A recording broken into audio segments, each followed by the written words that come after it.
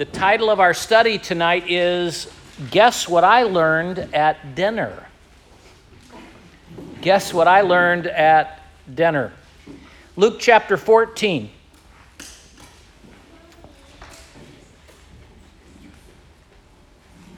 And it came to pass, as he went into the house of one of the chief Pharisees to eat bread on the Sabbath day, that they watched him. And behold, there was a certain man before him which had the dropsy. And Jesus answering said unto the lawyers and Pharisees, saying, Is it lawful to heal on the Sabbath day? And they held their peace. And he took him, and healed him, and let him go. And answering them, saying, Which of you shall have an ass or an ox fallen into a pit, and will not straightway pull him out on the Sabbath day? And they could not or would not answer him again to these things. And he put forth a parable to those which were bidden, when he marked how they chose out the chief rooms, saying unto them, When thou art bidden of any man to a wedding, sit not down in the highest room, lest a more honorable man than thou be bidden of him. And he that bade thee and him come and say to thee, Give this man place, and thou begin with shame to take the lowest room. But when thou art bidden, go and sit down in the lowest room, that when he that bade thee cometh, he may say unto thee, Friend, go up higher. Then thou shalt have worship in the presence of them that sit at meat with thee. For whosoever exalteth himself shall be abased, and him that humbleth himself shall be exalted. Then said he unto him that bade him, When thou makest a dinner or a supper, call not thy friends nor thy brethren, neither thy kinsmen nor thy rich neighbors, lest they also bid thee again, and a recompense be made thee. But when thou makest a feast, call the poor, the maimed, the lame, the blind, and thou shalt be blessed, for they cannot recompense thee, for thou shalt be recompensed at the resurrection of the just. Cindy, Zach, and I had a unique privilege. We were invited by a Jewish man to come and celebrate Sabbath meal with him and with his family. Have any of you done that with Jewish friends? You have, okay. And you know, we're not talking about Passover. We're just talking about Shabbat. We're talking about Sabbath day. And our host was very kind. He walked us through the different things that we were seeing before we would do it. Hospitality is common for the Jews, and our host invited guests often for this.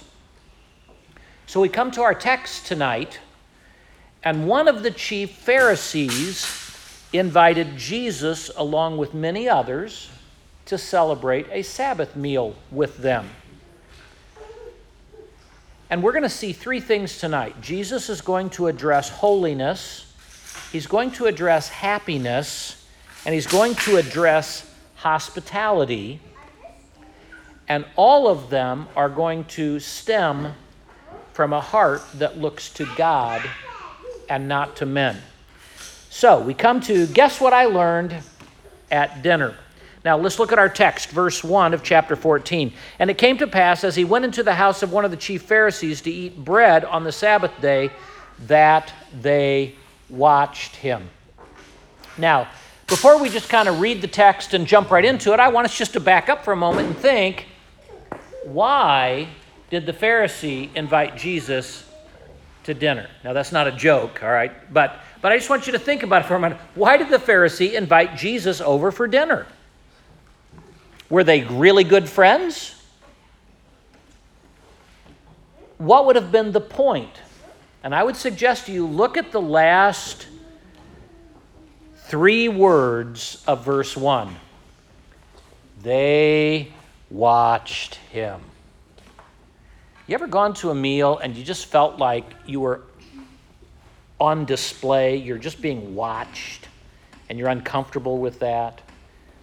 I remember when I went to Cindy's grandparents, and Cindy's grandpa kind of had this thing whenever the girls would bring a guy to meet him, he would do the weirdest things and watch your response.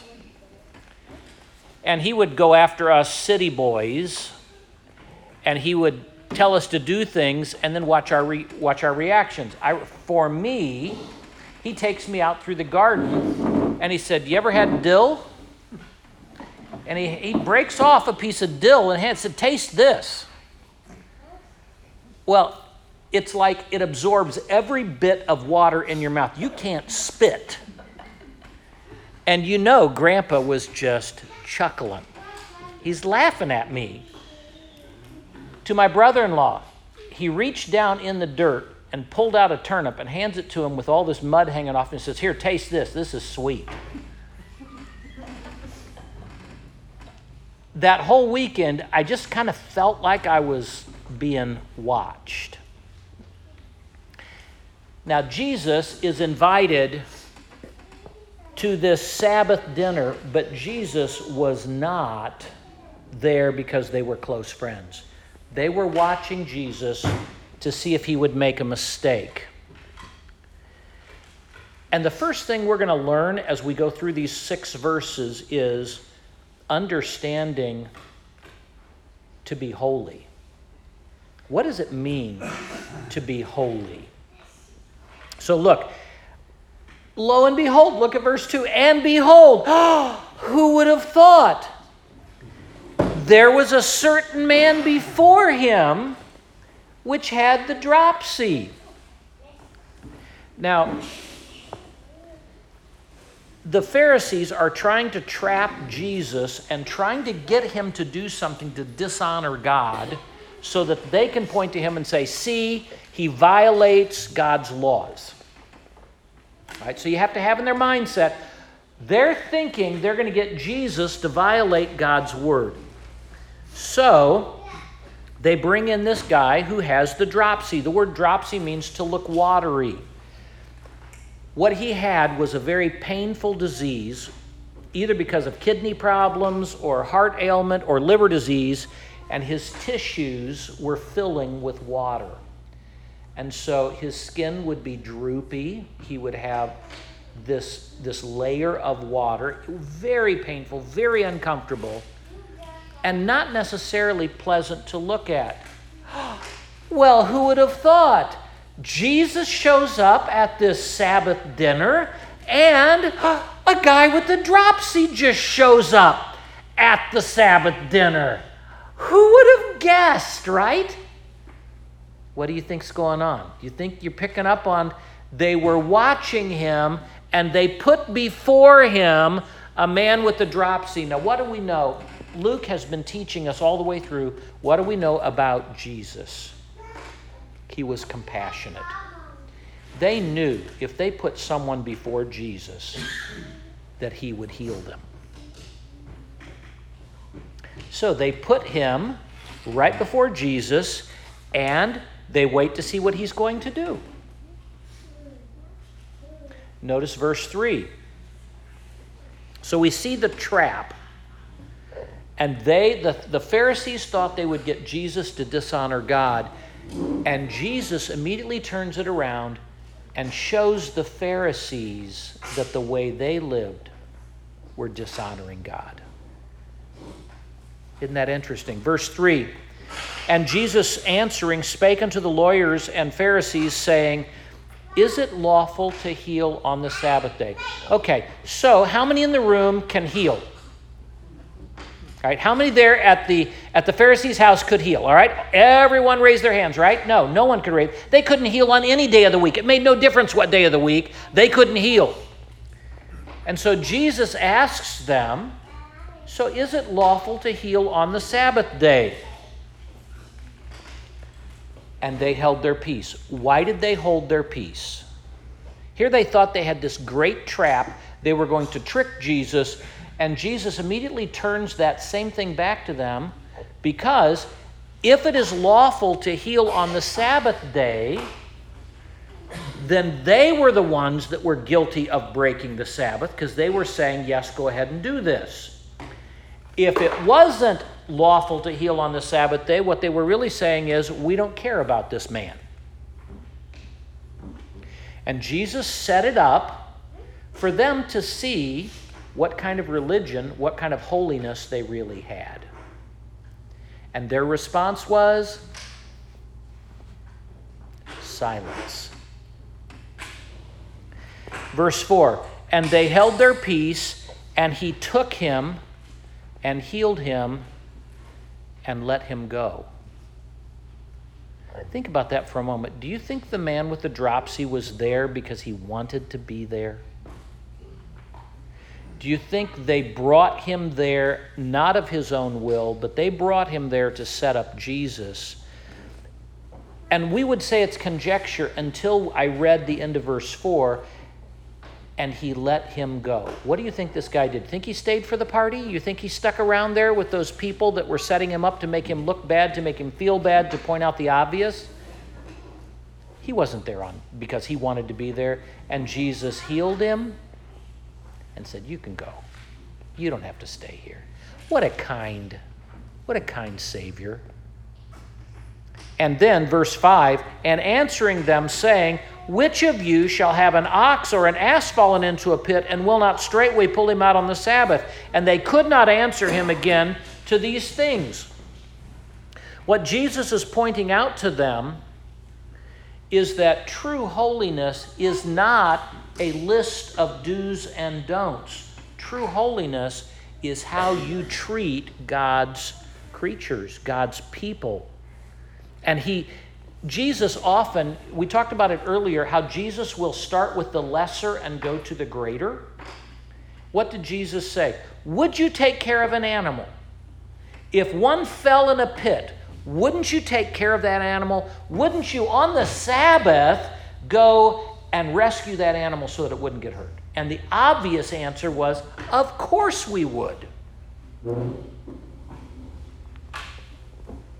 Therefore, he's now going to the higher, and he's saying, why wouldn't you care about a person who's made in God's image? You know, it's interesting, isn't it, in our society today, that we often will value animals greater than people. We've placed animals at the same level as people. And what Jesus was first teaching was, he was saying, let me tell you how to genuinely be holy. And that is, you care for other people. Now notice, Jesus didn't violate the law. The law that was taking place here was a law that the Pharisees had made up.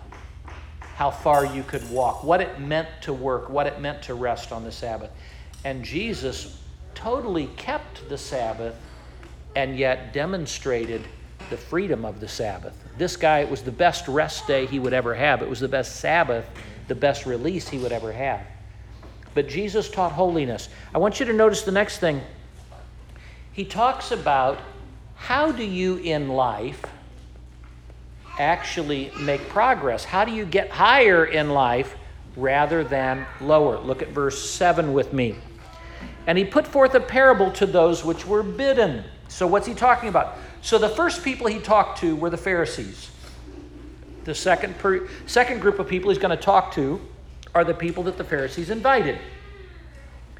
The third person we're going to look at this evening very briefly is going to be the person that was the host. So let's look at the second. Beginning at verse 7, and he put forth a parable to those which were bidden when he marked how they chose out the chief rooms, saying unto them, when thou art bidden to any man to a wedding, sit not down in the highest room, lest a more honorable man than thou be bidden of him, and he that bade thee and him come and say to thee, give this man place, and thou begin with shame to take the lowest room. But when thou art bidden, go and sit down in the lowest room, that when he that bade thee cometh, he may say unto thee, friend, go up higher. Then thou shalt have worship in the presence of them that sit at meat with thee. For whosoever exalteth himself shall be abased, and he that humbleth himself shall be exalted. So here's the lesson. The first one is, remember, people are more important than your ritual. The second lesson is, how do you become a more important person? And notice what Jesus is going to instruct on how to be exalted. He says, don't get caught up in the game of self-promotion. So first of all, have a right view of yourself. Now, at this kind of a social function that he's describing, there would be usually a table with 3 places set. And then if there were more people, then they would turn it into a U shape, and they would just keep extending it, and they would put 3 at each table. Now, the most important table would be the center table. From that, it would go left, and then right, and then left, and then right, and then left, and then right, as you go around the U. And at each table, the center position was more important than the other 2 positions. So, as people were coming into this, they were all heading for the center position at each table. And if probably they weren't taking the center of the center table because they knew they probably weren't going to get to keep that spot. But it's kind of like kids that when they run to the car and they're all trying to get who's going to get to ride shotgun and everyone else has to ride in the back. Well, that's kind of what they're describing as he's showing this. They could visualize this. We don't visualize this so well. But what he's saying is Jesus, going to that meal, had saw the people coming in, and they saw people jockeying for position. Who am I going to get to sit beside? What can I do to kind of promote myself? How can I look better in the crowd so people say, oh, he was sitting close. That must be an important person. Jesus saw what was taking place, how they had maybe been pushing and shoving, and even maybe this had taken place where the host had to come and say, sorry, that chair was for, that was for Jeff, and if you could just go somewhere else, So all of a sudden, what happens? Now you're embarrassed. So then he immediately then goes to another spot, and he goes, well, I'm really sorry to say this, but that was for Zach. So could you, and little by little, you just feel smaller and smaller and smaller. And yet, the world's way of thinking is, here's how you promote yourself. And Jesus said, the way to exaltation, the way to get ahead, is to learn to be humble. It's similar to 1 Peter chapter 5, where we read, likewise, ye younger, submit yourselves unto the elder. Yea, all of you be subject one to another, and be clothed with humility. For God resists the proud, and giveth grace to the humble. Humble yourselves, therefore, under the mighty hand of God, that he may exalt you. To you younger people, let me just encourage you. Learn the principle of being humble.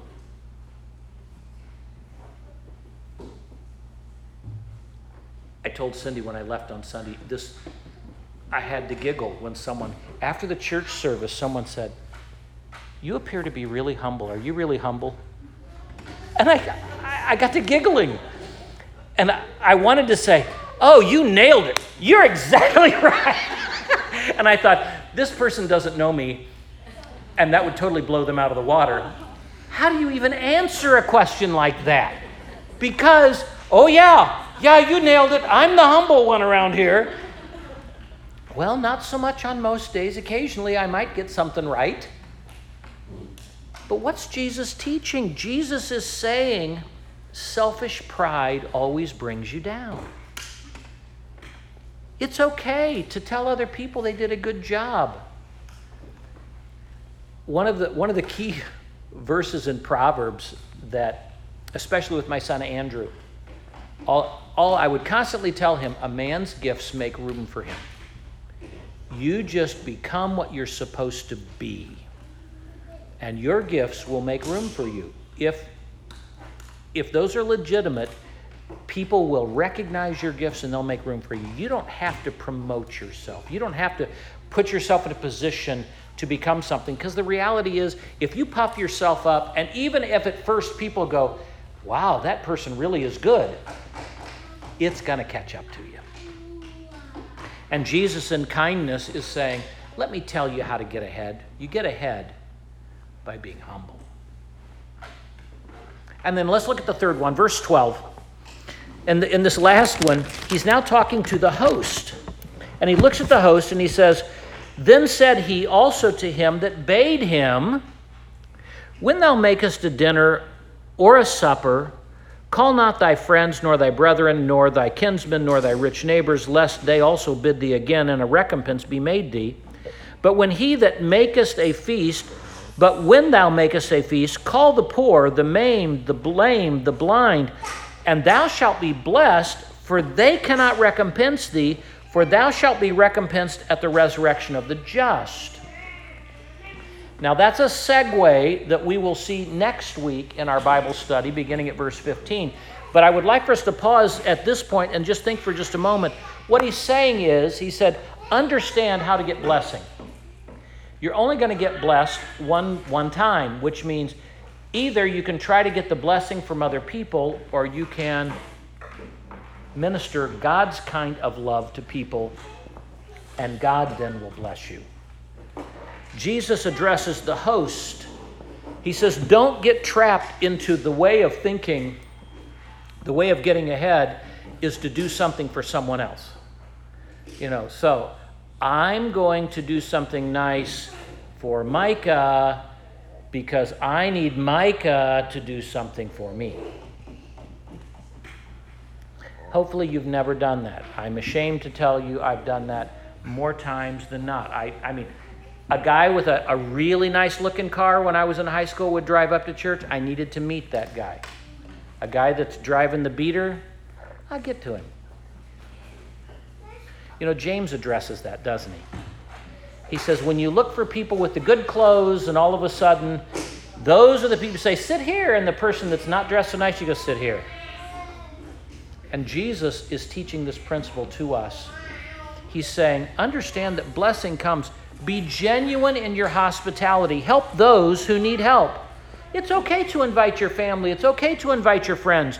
But do what you do out of love, not out of greed. God's the best judge for our rewards.